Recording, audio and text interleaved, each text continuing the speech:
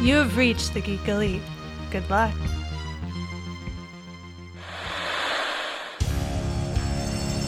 I know what you're thinking. Did he fire 6 shots or only 5?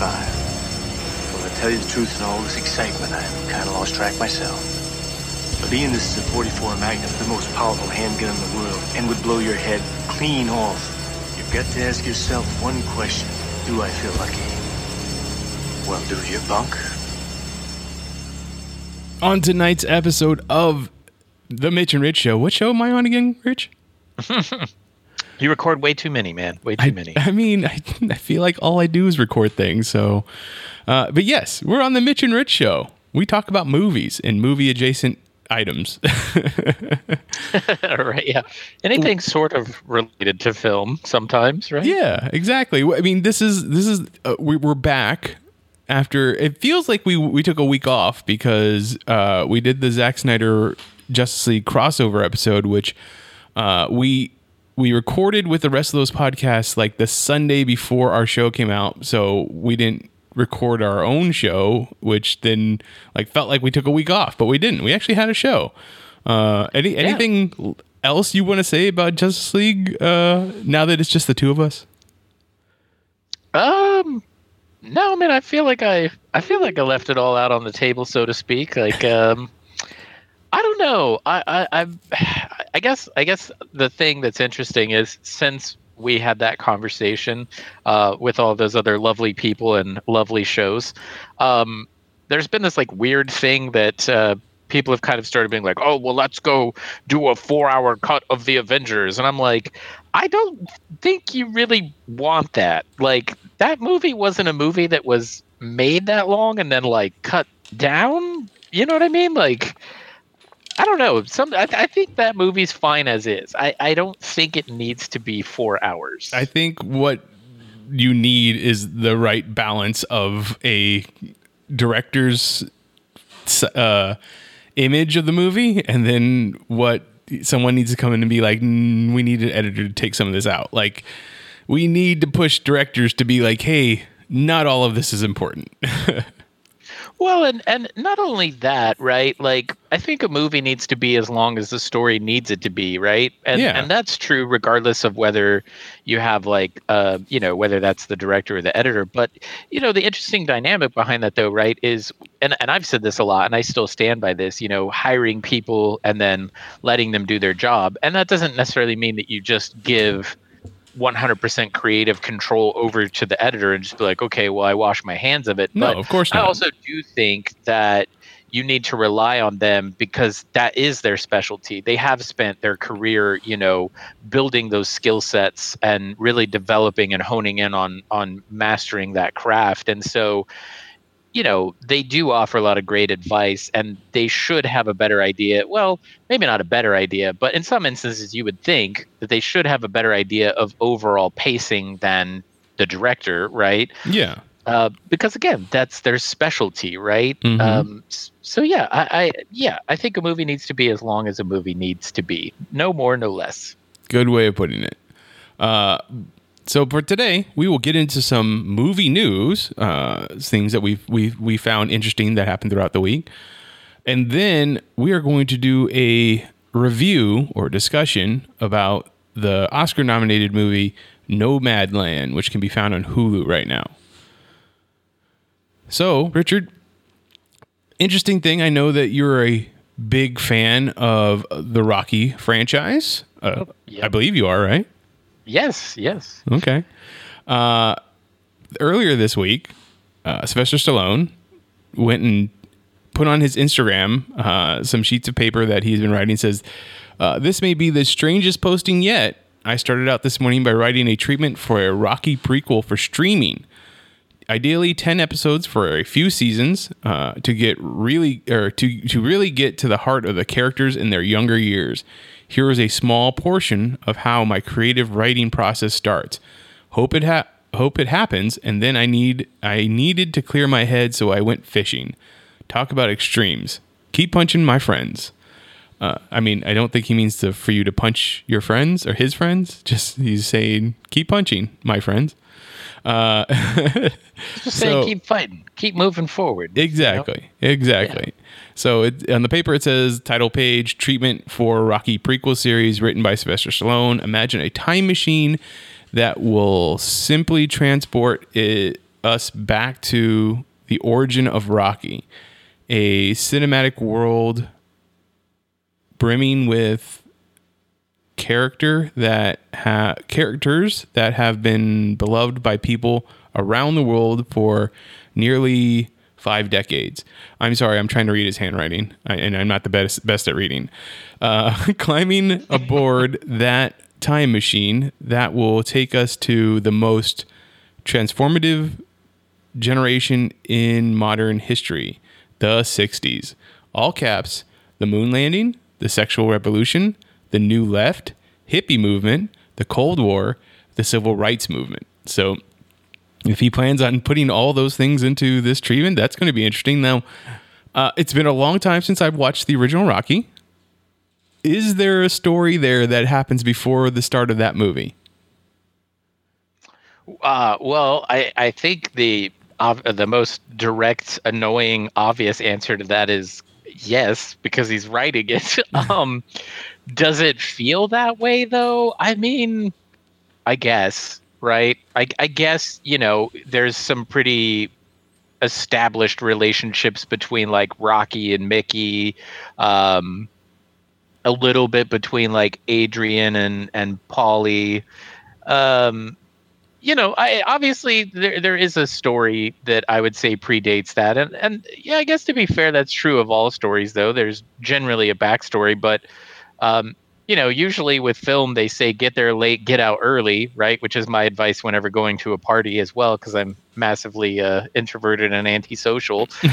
But, so I guess the question that I have is not so much, is there a story before Rocky, but rather, is there a good enough story that we would be interested in watching that takes place before Rocky? Right. Is there a story worthy enough to be told that happens before Rocky?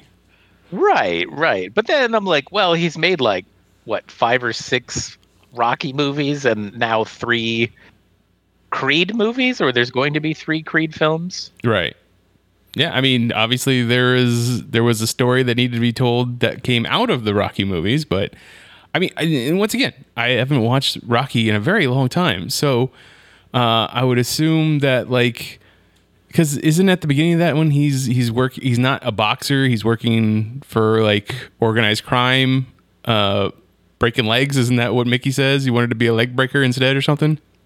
Yeah, so I mean, like, he's obviously going around doing a lot of odds and ends types of jobs and things like that to make money, but he was doing fighting. He just wasn't at that level, because that's the whole massive underdog thing between him and Creed, and why it's an exhibition and not like an actual shot for the title, was because he just didn't have the resume, the boxing resume to do that.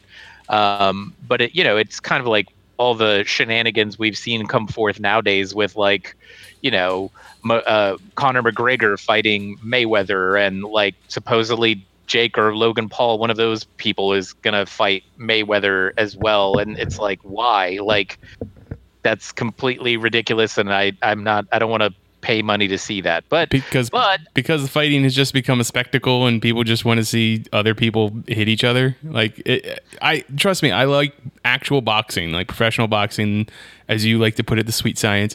It's just people are animals now, and they just want to see other people get hurt. Well, I think to also, play the devil's advocate to that a little bit, I think boxing in and of itself too has really just slowed down in the sense of like a fan base. You know what I mean? Like, it's not nearly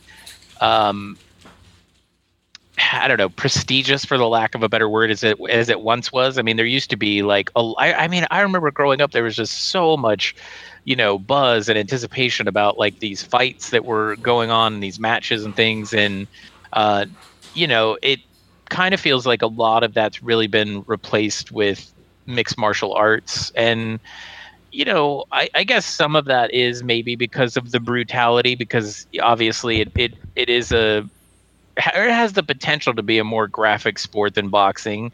I mean, I've seen some really bad matches with boxing too, though. So, anything can happen in a fight. But yeah, I mean, perhaps you're right. I mean, I honestly don't see it being too far from when we finally become like a mix between Mortal Kombat and Running Man. Like, it's just going to be people fighting to the death on television for ratings and sponsorships. So, well, in some ways, wouldn't that be a return? I mean, like, that's kind of like what the gladiators and Colosseum were all about. They just didn't have smartphones and media coverage of that, You're absolutely right. You're absolutely right. And we will probably be returning to that. I don't know if that's a good thing or not. Maybe it is. Maybe it will get all the aggression out of some people. I doubt it. I mean, I hope not. I hope we don't return to that. I mean, as much as I love artificial violence, I do not like real world violence at all. I have no stomach for it. I don't even like watching people get hurt in like YouTube videos and things like that. Yeah, neither do I. I don't care for real violence either. Yeah, I mean, artificial though. Let's go. I mean, you want to get Quentin Tarantino crazy? I'm all about it. I will sit there and watch John Wick take out a whole room like nobody's business and be okay with it. Yeah, exactly. All right, talking about other bad ideas. Are you familiar with the story of Theranos and Elizabeth Holmes? Yes, I am. The nanotube. That's right. There was a what was it? It was on, I believe, HBO. The documentary was on HBO when it came out. What was it? What was that called? Was it called The Pill? That's a good question. I don't remember exactly what it was called, but there was a documentary that came out, I want to say like 2 years ago, about this lady who had started her own company. It was supposed to be a medical tech company and had some extreme claims of what the company was going to be able to do. She called it Theranos, and the idea was that like you could take a pill and it would instantly diagnose whatever problems you had and like map your genome and say, oh, you're going to have this kind of issues and stuff like that. Well, like everybody was like, yeah, that sounds like a great idea. Let's fund it. And she had absolutely no idea how to make something like that because it's not really possible. So I think it was called The Inventor. The Inventor, that's right. That's what it was called. Yeah. So that was going to be made into a movie. At least the whole story was going to be adapted into a movie or a series. And that was going to be played by Kate McKinnon of SNL fame.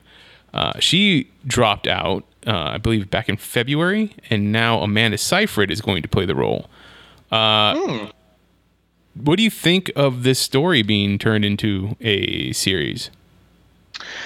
Well, I mean, so I watched the. I believe the documentary came out a year or two ago. It wasn't this year, I don't think. No, it was 2 years, at least 2 years ago. Right? Yeah, it feels like it came out a while ago. But I actually just recently watched it, like maybe. Maybe like a week ago, maybe a week or two ago, and it's really terrifying, the story itself, because this lady, she was like, oh well, I'm going to create this machine that will do this finger prick that will produce enough blood into these tiny nanotubes that we can then go back and do all of these tests that used to be done, I don't know, whatever that's called, venously. Pronouncing that horribly wrong, probably. And it's so fascinating though, because she got all of these people to buy into this without ever showing a working prototype. And I mean, like something to the tune of like $500 million or something. I mean, like an insane amount of money, and just unfathomable at how kind of, and they give out test results that were completely inaccurate. I mean, like horrible, disgusting margins of inaccuracy in the testing, and they would just go with it and tell the patient the prognosis or the results without it being anywhere near accurate. I will say though, like the documentary, it's a very fascinating story, even though it's terrifying. So I think, turning it into a film, it makes sense because there is enough, obviously real world drama there that you could even probably expand it and have liberties with it and make it even more crazy. But yeah, Amanda Seyfried is a very interesting choice. I feel like she does kind of have a similar appearance to what's her name, Elizabeth something Holmes. Holmes. Yeah, Elizabeth Holmes. Yeah. So and I don't know, it's really kind of like this cautionary tale just about Silicon Valley in general, because it almost kind of paints this picture that this is just a normal trend in Silicon Valley to say that you're going to do something and then just fake it until it works, and when you get into the medical device world or the medical world in general, that's a horrible one to be like, well, we're just going to make stuff up until we can maybe get it to work. Yeah. Like, that's not the one that you want to be like, well, eventually it'll work and we'll just keep lying until it does. Like, yeah, that's terrifying.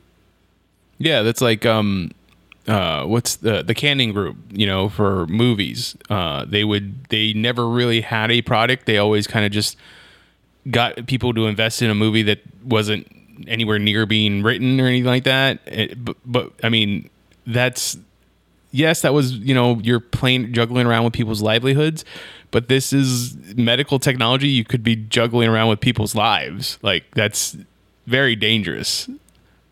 Oh yeah, absolutely. And I guess, to kind of jump back a little bit to your question and answer it a little bit more directly, I think from a story standpoint, it'd be an interesting movie to take some liberties with. But I hope that if they do that, I really hope that this lady doesn't get any sort of revenue from this, because, the fact that she did this, I just don't think that, she should be getting any sort of additional money or profits off of lying to people and hurting people and things like that, Obviously, I don't know anything about how contracts were signed or anything like that, but this will be a movie that's based off an NBC News, ABC News, ABC Radio podcast that was all about Elizabeth Holmes and the company. So I would assume that she doesn't have any connection other than her name. Yeah, and I mean, I guess if that's the case, and she's not going to directly make any sort of profit off of this, I guess that's a little bit more okay. But you do, I guess, run the risk of kind of keeping her name in the culture, like keeping her name relevant, is also dangerous. I understand what you're saying, because look at how many people get the second chance just because their name is recognizable now. And who knows if because of this that someone else is like, oh well, let's see if we can do something. Like think of the Fire Festival, right?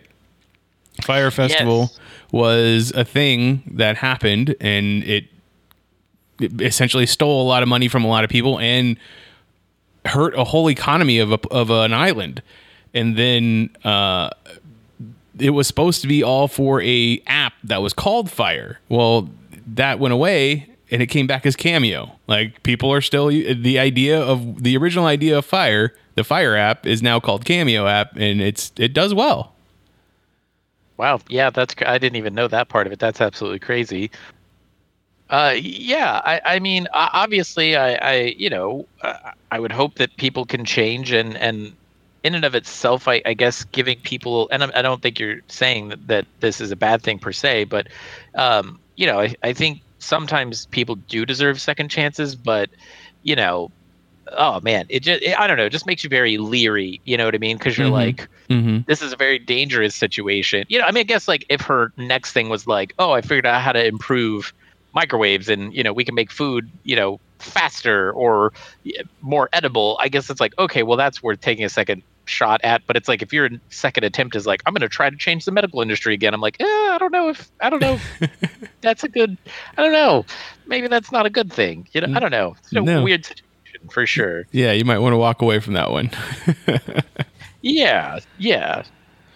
Okay, so last story I wanted to talk about is San Diego Comic-Con, Comic-Con International. They made a announcement last weekend about San Diego Comic-Con. And as we know, this year, it was once again not going to be an in-person event. It was going to be a completely virtual event, just like it was last year due to the pandemic. Well, because of the way that vaccinations are going out and the rate, I mean, some people seem to think that it's going at a good rate. San Diego Comic-Con made an announcement that the weekend of Thanksgiving this year, they are going to have a special, it's going to be called San Diego Comic-Con Special Edition, 3-day in-person event at the San Diego Convention Center.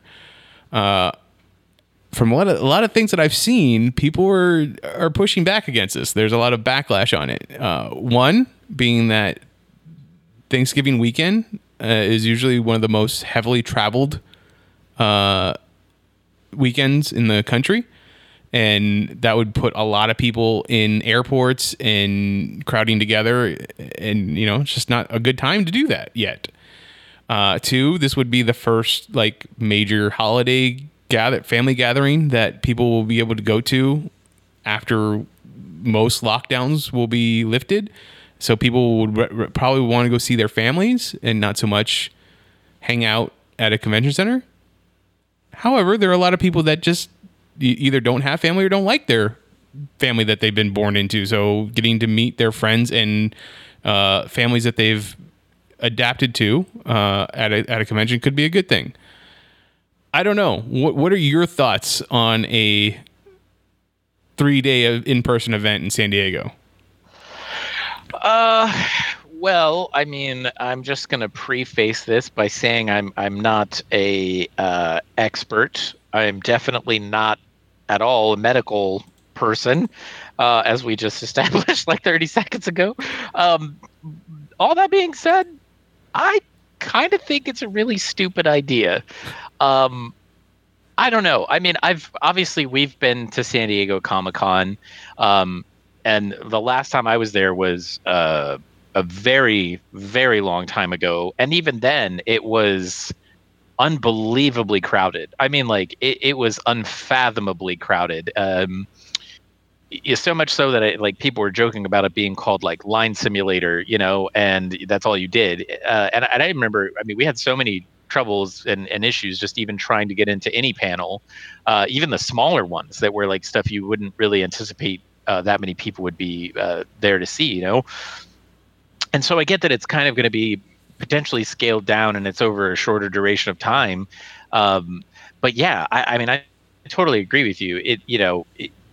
I don't know. It's really difficult. Again, I have to go based off of what I'm hearing and things like that. But even here in our state, in Arizona, our governor has recently lifted all of the, regulations on people that can be in, or the capacity rather, for people to be in restaurants and gyms and all that sort of stuff. We never had a statewide mask mandate. We've had some city ones and stuff as far as I know. And our vaccination rate, from what I've heard, is actually pretty good comparative to a lot of the other states. And yet recently, I believe we've started seeing about a 30% increase in cases. Mm-hmm. So this isn't over. It's certainly not gone away. And I mean, I guess, sure, if you feel comfortable enough to go, then go ahead. I mean, that's obviously your choice to make. But I just, you kind of have to stop and wonder, like, are you going to have to sign a waiver? Is there some legal liabilities that are now going to be applied towards whoever puts on the San Diego Comic-Con? Because, if you travel there and you get sick and die, I mean, is there legal ramifications from that from other people? I mean, again, these are all questions I guess I can't necessarily answer, but that's just where my mind starts going. And I just feel like if I was that large of a thing, I just feel like I would have some sort of responsibility to not put people in that situation. And I know it's a bummer and I know it's hard because, they also need people, I guess, there to make money. But yeah, I don't know. It's a really tricky situation. I don't know that there's any truly great solutions. I think there's definitely some things that they could do, like going to like a virtual thing. I don't know. I personally just feel like it's a really bad idea. I think it'd be totally different if we had seen, all of our numbers be very different or consistently different, and how people responded to it from the beginning has not been particularly great either, at least here in the States. So yeah, I don't know. I personally feel like it's a really, really horrible idea. Yeah. It does not seem like the best idea. And the unfortunate thing is that you can't just sit there and say, well, let's just wait till the numbers go down. And unfortunately, it's just not a thing that seems that people want to happen. Like a lot of people were already against wearing masks. People were against staying 6 feet away from other people, not having big gatherings in the first place. So everything ended up becoming a spreader event, because they go back and they spread it to people in their family or other groups and stuff like that. So numbers just weren't going down. Not significantly. And it is definitely hurting for artists, like indie artists, to not have these conventions. I do a lot of interviews for one of the other podcasts on the network, and talking about conventions and how it was a big deal for them, not just for selling their wares or getting their art or stories out there, but for networking. Like, it's a big part of the game, so to speak, just to make it in the industry. So it's definitely difficult for them, but I'm positive they don't want to get sick or get any of their family sick or get someone else sick. So I see both sides. It's just unfortunate that I don't think that this is what I don't think it's the best idea. However, get to the end of July, and maybe the numbers have gone all the way down, like significantly. I don't know, as more people get vaccinated. Because just like you, I am not a medical expert.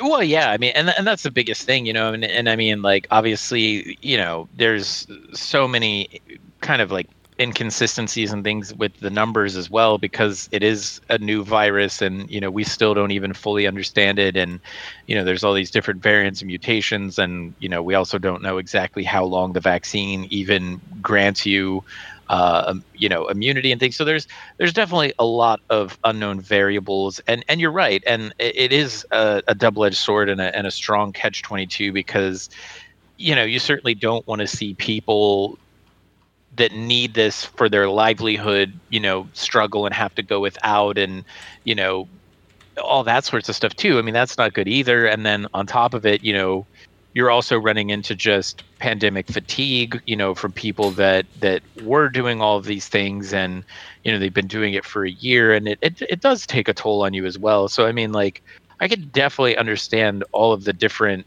scenarios to it, but I don't know that there's a perfect solution. But that weekend in particular does seem like a really weird, awkward weekend to be doing it, because you're right. I mean, I have to imagine that tremendous amounts of people are traveling during that time. A lot of people are probably getting together and meeting with people they typically don't, because it is the holidays. And yeah, I don't know. I could see it. Again, it's tough. It's really tough. Yeah. Like, according to what they put out with their announcement, is that it was the only weekend that was really available for the San Diego Convention Center. Interesting. Yeah. So don't know what other conventions are going on at that time. That was the weekend that was available, but that's where they are. Yeah, I mean, I don't either. I mean, I guess that kind of does bring up an interesting question of what you're saying. I mean, like, how many other conventions or events? Yeah, I mean, that's seems very. I mean, I don't know. I guess maybe everyone kind of had the same idea, right? Like, everyone's like, oh well, by then, because of all the vaccination stuff, the numbers should be way in a controllable area. So everyone's maybe trying to cram into, October, November, December time period to make up for all the lost time and revenue and things like that. So maybe that's the issue. And And but I also have to assume that any other convention that is there doesn't get as much people attending as San Diego Comic-Con does, which is like usually, I think, in like the 200,000 mark, like a day. So like that's it's definitely a different animal altogether. Yeah, definitely. And again, I hope that I hope the numbers start coming down drastically between now and then. I hope, that if people do go there, they take other people's health and well-being very seriously, and they try to follow all of the safety protocols, as the best that they can. And if it does go forward, I just hope that it goes well, and that everyone's, that nothing catastrophic or tragic happens because of that. I mean, I think that's the best that you could hope for. Yeah. Okay. Is there, before we get talking about the movie, have you watched anything lately that you'd like to mention? Oh man. I don't know. I've been watching just a ton of documentaries lately. Yeah, it's I don't know. I think HBO has just a ton of different documentaries, and I don't even remember all their names of them now, but I watched one that was about it was about like the competitive tickling. Oh. It's very weird. Was it called Tickle King? I think so. I don't know that one was on HBO, but I believe it was called Tickle King, and it's just really fascinating because it's kind of about this like reporter who I think it's like a reporter out of New Zealand, and he does like a podcast. Oh, Tickled. Is that what it is? It's just called Tickled, yeah. Oh, okay. It's just called Tickled. So yeah, it's this like reporter who he's from like New Zealand, and I guess this was a good while back. It's not like super recent, but yeah, he's like from New Zealand, and he kind of like is looking for his next story, and he comes across this like competitive, or this like it's like a job posting, or an ad for like people to come and be paid to participate in these like competitive tickling events. But it just gets so weird and goes down this crazy rabbit hole into like this whole other thing, and it's just really fascinating. But the guy, I can't remember his name off the top of my head. David Farrier? That sounds right. Yeah, he does a podcast with Dax Shepard that's all about kind of like talking about conspiracy theories and stuff. And that's kind of where I first heard about him, and I saw that he had this documentary, so I watched it. It's one of those things where you're watching it and it almost feels like a mockumentary. Like you're just constantly sitting there being like, this cannot be true. Like this cannot be actually happening. Like all the things that happened to him and like the rest of the people that are working on this documentary and stuff, you're just like, there's no way that this is legitimately happening. But it did, and it's so absolutely insanely wild. Huh. I believe I watched Tickled. So yeah, I remember watching that. And you just been on a documentary kick, because you said you also watched The Inventor. I did. I watched that, and then HBO also has one on QAnon. I think it's called Q Into the Storm or something like that. Mm-hmm. But it's about this guy who's like trying to figure out who Q is. And that one has been kind of like released episodically. So it's not just like a feature length documentary, but it's more of like a documentary show.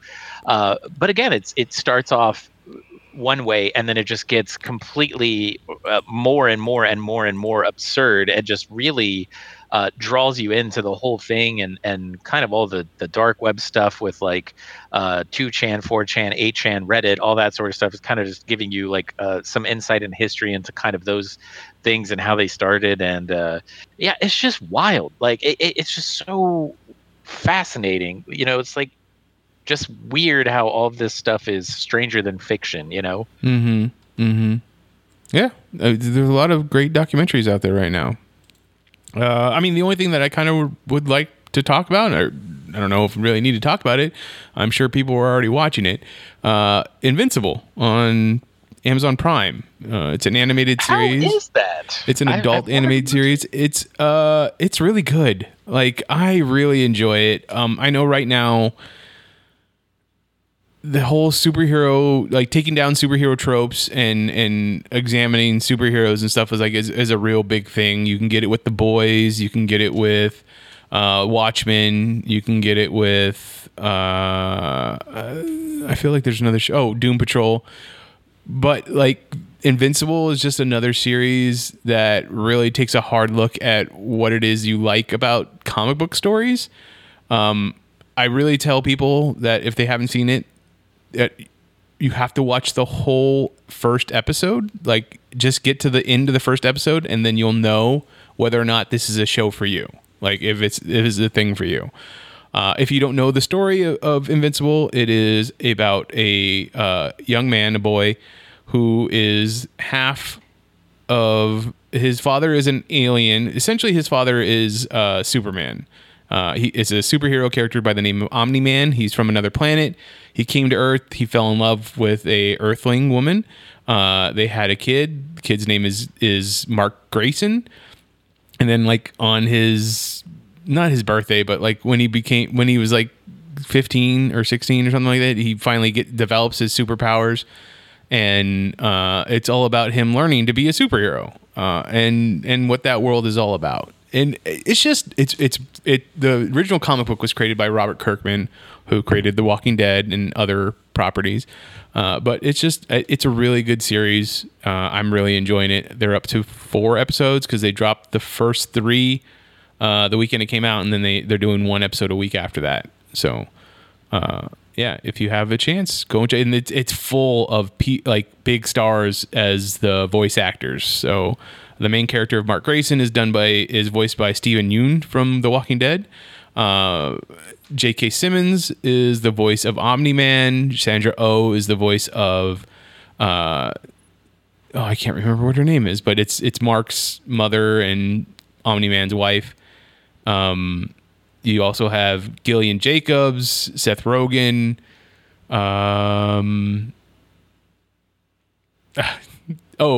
Jason Mantzoukas, Zachary Quinto. Like, it's a lot of big names that you'll recognize. You know what's first off, congratulations to Steven Yeun, because he's having an amazing year from the sounds of it. With yes, this and Minari was amazing. Film. Yeah, or at least that's what I heard.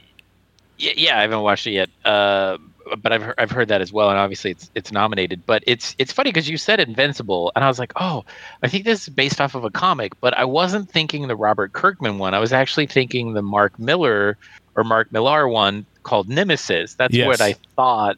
But that's a totally different thing, unfortunately. Yes. Or not unfortunately, but that would also be cool if someone did that as an animated series. So Amazon or anyone, if you're listening. Well, he has that whole package deal with Netflix, so Netflix needs to get on making that into either animated or live action. Nemesis was an incredible book. I only read the first run, but it was so cool. They do need to get on making that movie or series. That actually would be really cool as live action. That would be pretty fantastic. I mean, I would watch either. I have no issues with animation either. I love animation, but that would be crazy to see that go down in live action. Yeah.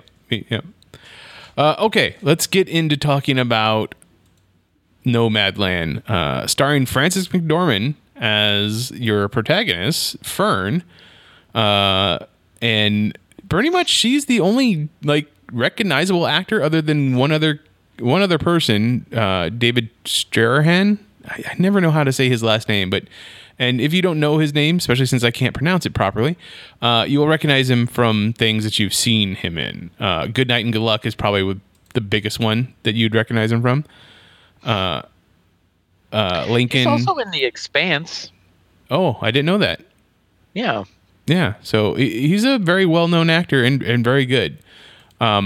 This movie is directed by Chloe Zhao. She previously directed The Rider, which I never saw, but I heard is really good. And she is directed, and the movie will be coming out later this year, is The Eternals for the MCU. Oh, wow. That's incredible. Yeah. So this movie is based off of a nonfiction book, I believe it's called the same name. Yeah, Nomadland by Jessica Bruder. And did I say No Man or Nomad? It's Nomadland. Nomad, but yeah, I don't. It sounded right to me, but I was also knew the title, so. And it's all about Frances McDormand's character, Fern, as she travels around the country, moving from job to job, living in her van after the city that she lived in, Empire, Nevada, which was a company town, went under, literally went under, because the gypsum mine closed and the company closed, and all the houses that were owned by them, they told them they had 4 months to get their stuff together and get out. So how did you feel about this movie? Well, so I mean, first off, I went into this not knowing any of that. I didn't know really anything about this movie. I don't even think I had seen the trailer, or maybe I did see the trailer, but I really didn't know much about it. And what I watched was, I guess, 1000% not what I was expecting. Oh, yeah. And I guess, I guess I was expecting something more along the lines of Eat, Pray, Love, in the sense of mood and tonality. I was expecting it to kind of be this journey that, I don't want to say it's not an enlightening journey for her, because I think it is, but I guess I was expecting it to progressively get more and more upbeat, and it just never does. I mean, it's very dramatic and very somber from beginning to end. Yeah, this is not a feel-good movie. This is very much a slice of life, 1 year in the life of this character as she struggles and learns and moves and maybe reflects on her life. I don't feel like the character reflects enough on her life. I don't really feel like there's any story here. Yes, we get bits of who she is and where she came from and why she is living the way she is living now, but I guess to me it feels like a character study, but not really character development, if that makes any sense. Yeah. I mean, you don't have to agree with me, but that. You understand what I'm saying. No. Yeah, that's what I'm saying. I do, and I could totally see that. And I think to be fair, I do think most people would agree with you. And I'm not saying I don't agree with you, because I do agree with you. This is a very strange movie, and I hate using this because I feel like it's so overused, just in cinematic marketing and in marketing in general. But this really does kind of feel like a movie I've never seen before. Oh, just the way that it's filmed is kind of interesting. I don't know. It's very weird, because I say that, but there's caveats to everything that I'm saying, right? But it feels more of a voyeuristic snapshot as opposed to a character study. Okay. It just feels like if you were actually looking at a year and a few months in someone's actual life, because in our own lives, we obviously have development and grow and do all of that, but obviously there's certain years that maybe we grow more. There's probably some years where we digress and have regressions and things like that. But yeah, I don't know.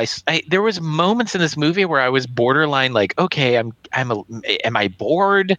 But then it's so emotionally draining. I don't know. It's just I felt very weird watching this movie. I get that. I completely understand. I feel like there is points when you were supposed to I don't know if you're supposed to, but I feel like you're supposed to root for Fern in certain circumstances, but then like other circumstances, it's like, well, she's doing this to herself, but then she's not really struggling. She is making her way, and she's living her life the way that she wants to live it. So that's good.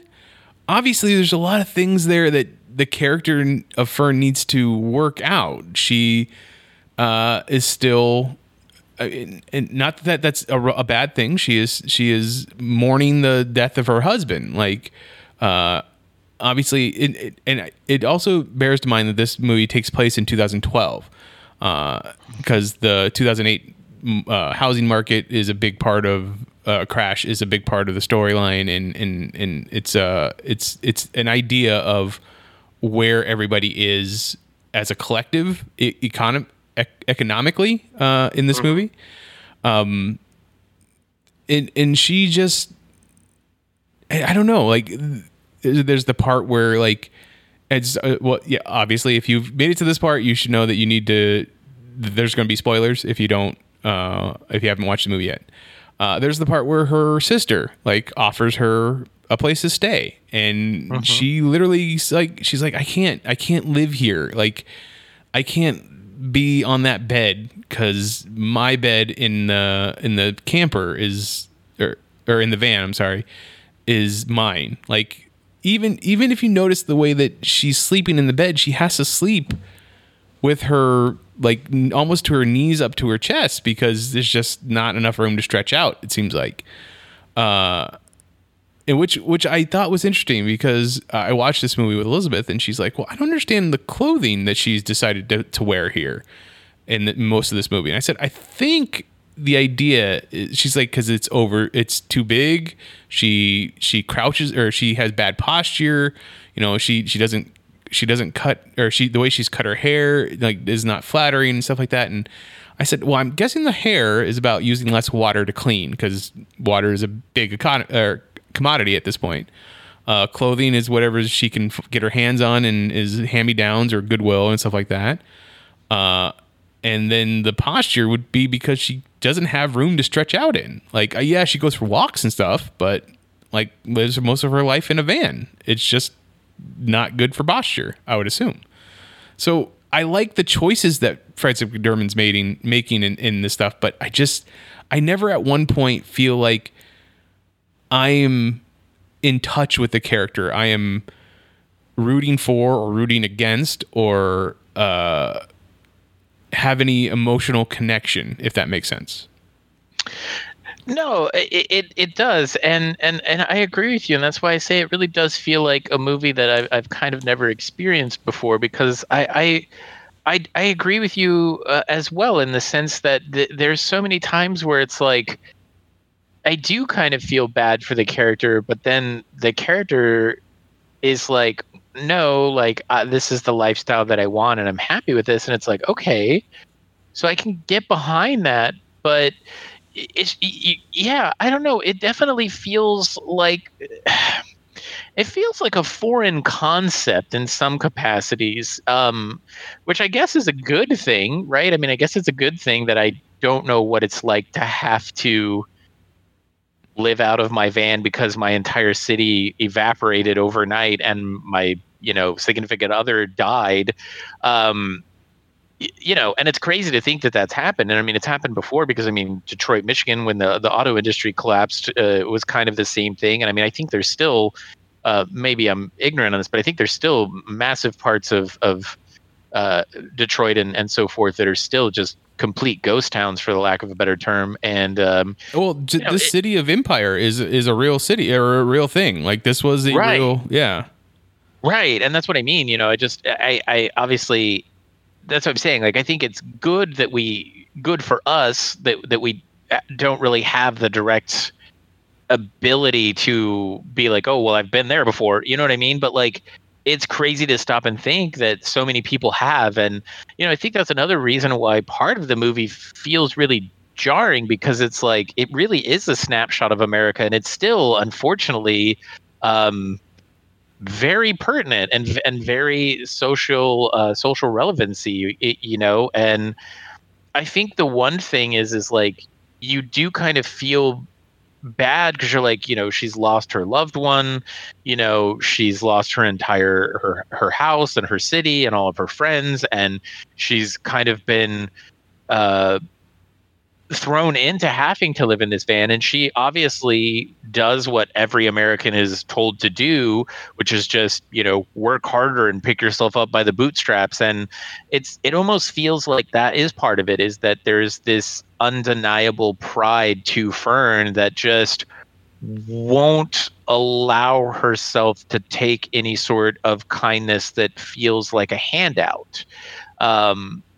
Because like she goes to borrow money from her sister as well because her van breaks down, but she's just like, no, like I'm paying you back, like I'm not asking for a handout, I don't want money, and then there's like someone else that's like, Dave, I think is his name, David, is like, they have a guest house, you can stay here, but then she doesn't know how to live that life anymore. And I think some of that also comes from that, but I think some of it comes from that she really hasn't processed all of this trauma that's happened with like losing her husband and her job and her house and her city and her friends and all that sort of stuff. And I think we kind of see that I don't think it's necessarily done in a way that's completely a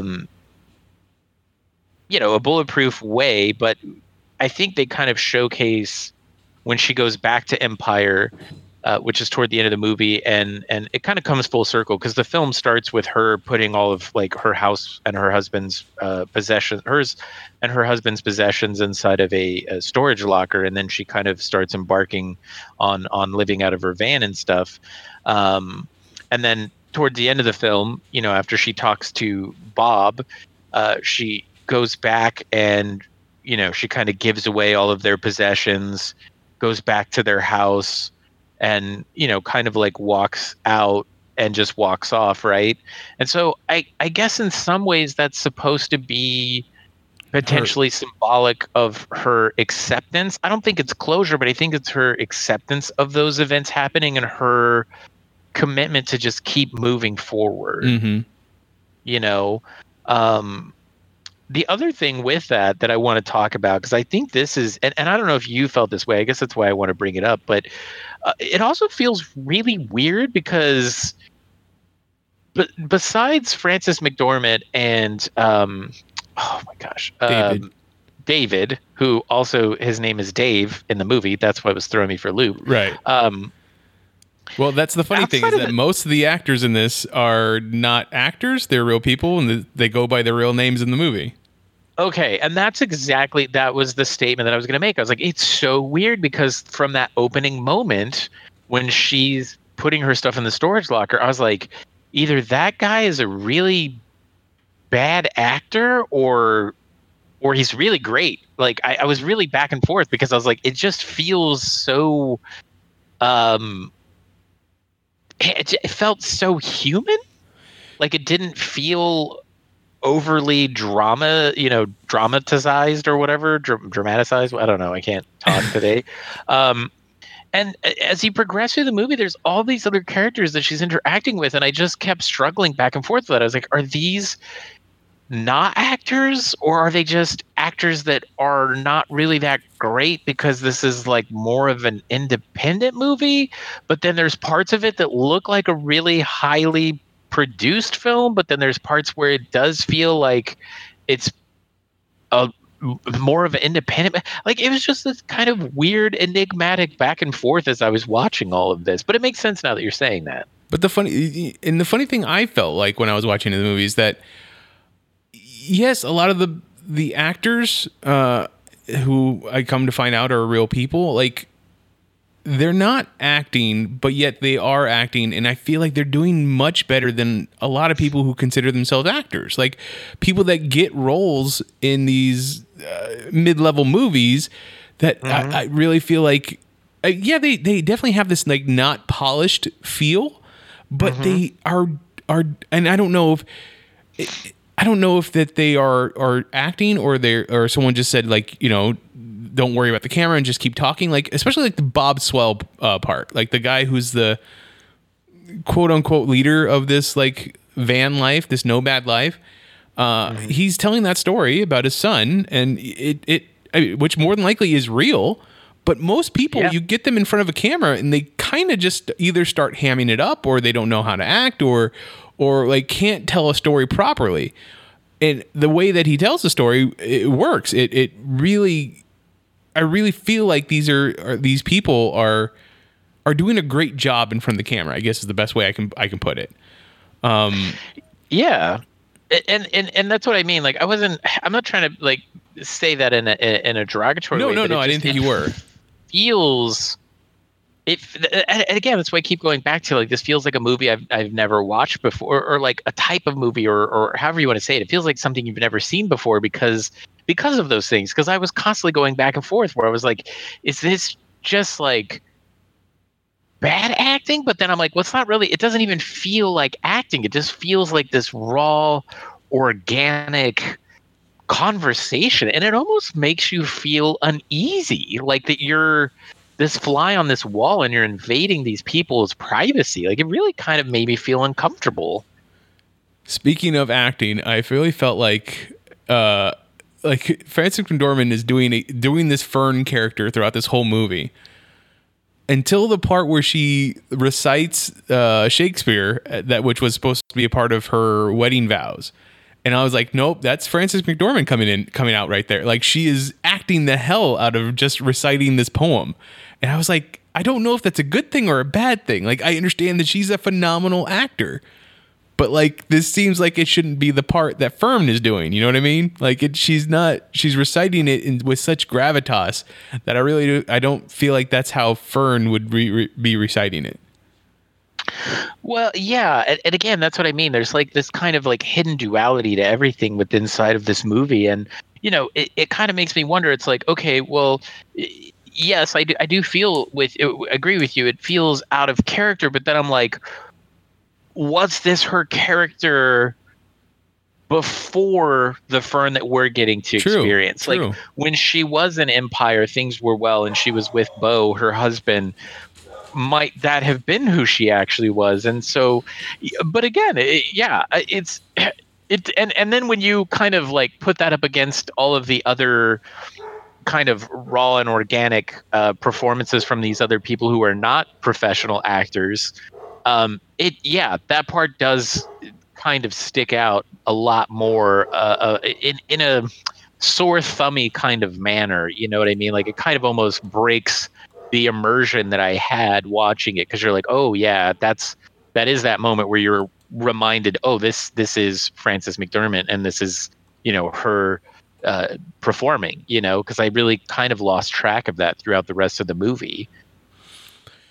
So there was one character that I really want to talk about before we move on to something else.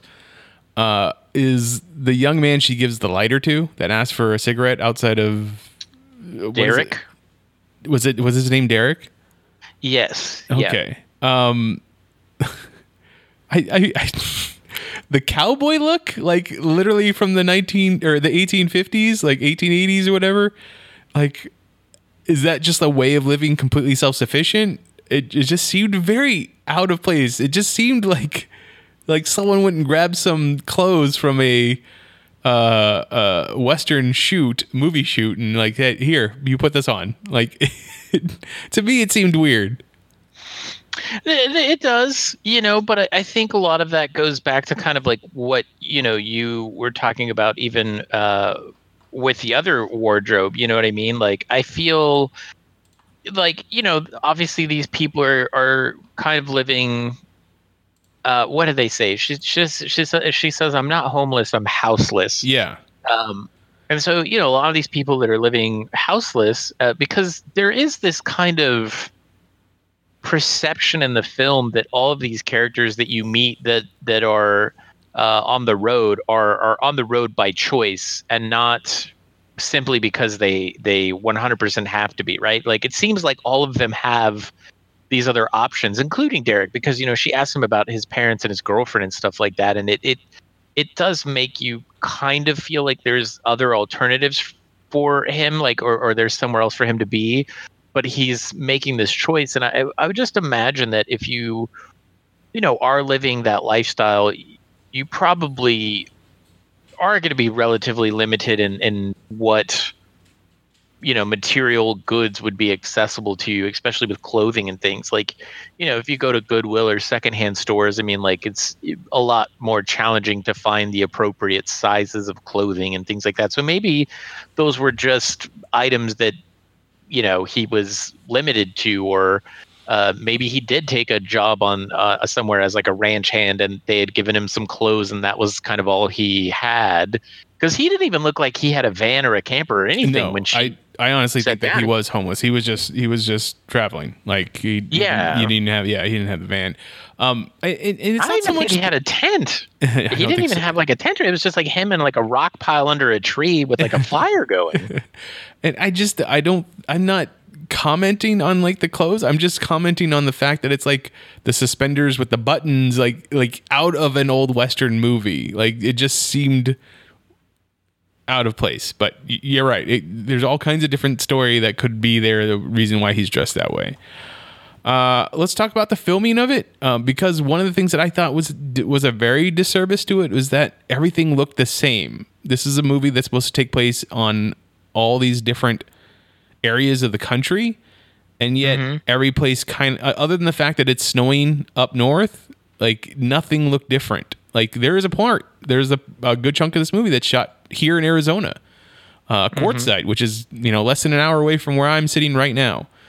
And one of the things that Arizona is known for is their sunsets. Like why didn't you have a scene where you see a great sunset or something just to depict that it's Arizona?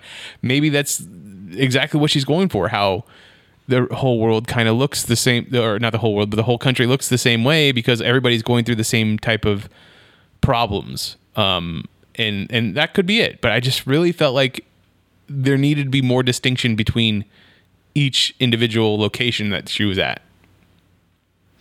Yeah, so I mean, she's in Nevada for part of it. That's where Empire was, if I'm not mistaken. Correct.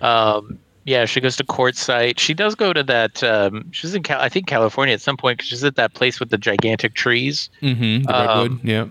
Yeah, the redwood forest. And then she's in South Dakota, the Badlands. She's near Mount Rushmore. She's in Nebraska, or at least talks about going to Nebraska at one point. Yeah, and I mean, I think some of that is kind of just what, because there's that, and then I think there's like a line somewhere in there about one of them is talking to her about traveling and is like, well, we never go to the East Coast, like kind of like almost like saying the East Coast is, well, okay, to be fair, she says we never go to the East Coast because there's never parking. Like it's too hard to find parking and stuff. So, well, especially if they had that giant RV, like that was the point. Like they were playing around in that RV. Yeah. Yeah, so it definitely makes it sound like the more western part of the country is at this time at least more friendly to like RVs and trailer mobile home type living, So I feel like maybe that's the thing because I mean we've been to Nevada and it really doesn't look that much different. So I mean, I guess I don't know. I guess I didn't have. It does all kind of start to blend together, but I also do feel like that's kind of like a story choice as well because at a certain point, like going through everything she's going through, whether it's because even the job, she does all this like magnitude of like massively different jobs, but inevitably they do kind of all feel the same in a sense, right? And so I feel like maybe that's the thing is that it's just kind of meant as a stylized choice to just showcase the routine nature of no matter where you're going to go, you're always going, it's going to kind of look the same. It's going to kind of feel the same. Like you're going to still have the same kind of personal problems and things like that, regardless of where you're at. So I mean, it could be that. It could be a budgetary thing too, because I mean, again, I feel like this is an indie movie that probably didn't. I don't know the budget or anything like that, but it feels like it didn't have like a huge budget, and I still think they did a lot with what they had. I feel like there was a lot of kind of like sunrises. I don't feel like they had a lot of sunsets. I think they had some sunrises that they were selling as sunsets, but all of them felt more like early morning instead of the End of sun day. setting. Yeah. Yeah, especially Arizona, because there are a lot of places that I've traveled where dusk and dawn feel the same. But Arizona, I would have to agree with you, does feel like dawn and dusk are on polar opposite ends of the spectrum visually. Like they just feel completely different. Yeah.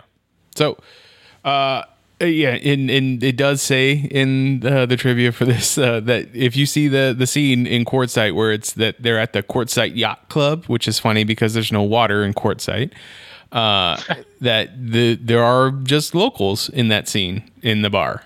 So, Really? yeah. Any other particular things that you wanted to talk about this movie? I mean, I kind of want to find that guy that plays the piano, because that guy would be. I mean, I get why he's in the movie. He's got such like an interesting look to him. But he's singing the song about the people like that were departed or whatever. Yeah, I mean, I guess from a cinematography standpoint, at least, it's really intriguing because I feel like this has to be shot on digital. And the reason that I say that is because it looks like they didn't really use a lot of lighting units. It feels like they just used available light, or I mean, obviously there's some, because she's using like lanterns and there's practical lighting that they're putting into it. But it's I don't know. It's very intriguing though, because tonality in terms of the light quality and everything, it really felt like they were just shooting with whatever light was available. The other thing that I thought was interesting is there's a lot of handheld in this movie, which again really gives you this kind of at least for me, it really gave me this kind of uncomfortable voyeuristic feeling. And then there was other times where, they were doing these landscape shots and they were shooting locked down, and it just kind of really made it feel like they were capturing these wildlife photography moments of just this pure, incredibly beautiful landscape. And then other times, when she's driving, they would be following her with obviously some sort of camera rig mounted to a vehicle. I can't imagine it was a Russian arm, because I don't think they, again, just based visually off, I don't think they had the budget for it. But it just really gave it this kind of like surrealist tone of her traveling at certain moments. And I don't even know who the cinematographer was on this, but there was just some really interesting choices at moments like those. And I don't know. I feel like that's really good for this particular story, because again, with this raw kind of nature to everything and not using professional actors for the most part, I just thought that the cinematic or the cinematography choices like really meshed very well with that. And I was just very impressed by that, because I just thought it looked unique, but just also really fitting to the actual like story itself. And I don't know, it was just really kind of, I don't know, for some reason it just really like stuck with me while I was watching this movie. And maybe just because I felt so different watching it than every other movie, maybe that's it. But yeah. So the cinematographer on this movie is Joshua James Richards. Chloe Zhao also used him as her cinematographer for The Rider.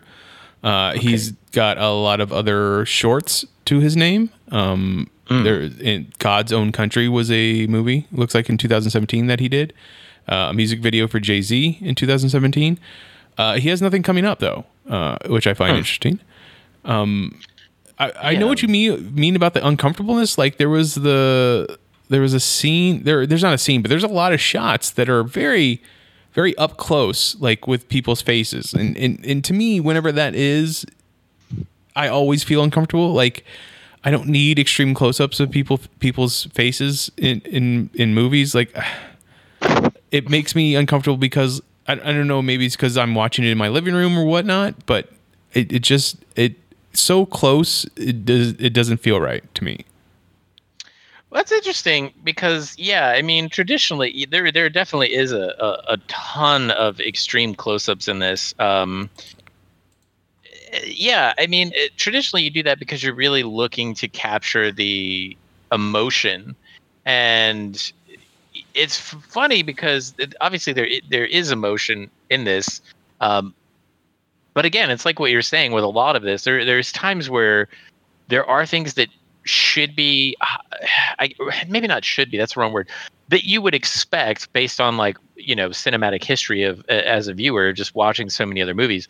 There's these things that you would kind of expect to be a little pushed or a little bit over the top, and they're very, very subtle. And so I think when it's combined with the lens choice and the framing choices, and then the performance, um, yeah, it really does kind of add that very uncomfortable nature to it. What was the name? There was another movie a few years ago that came out that did similar stuff that I didn't like.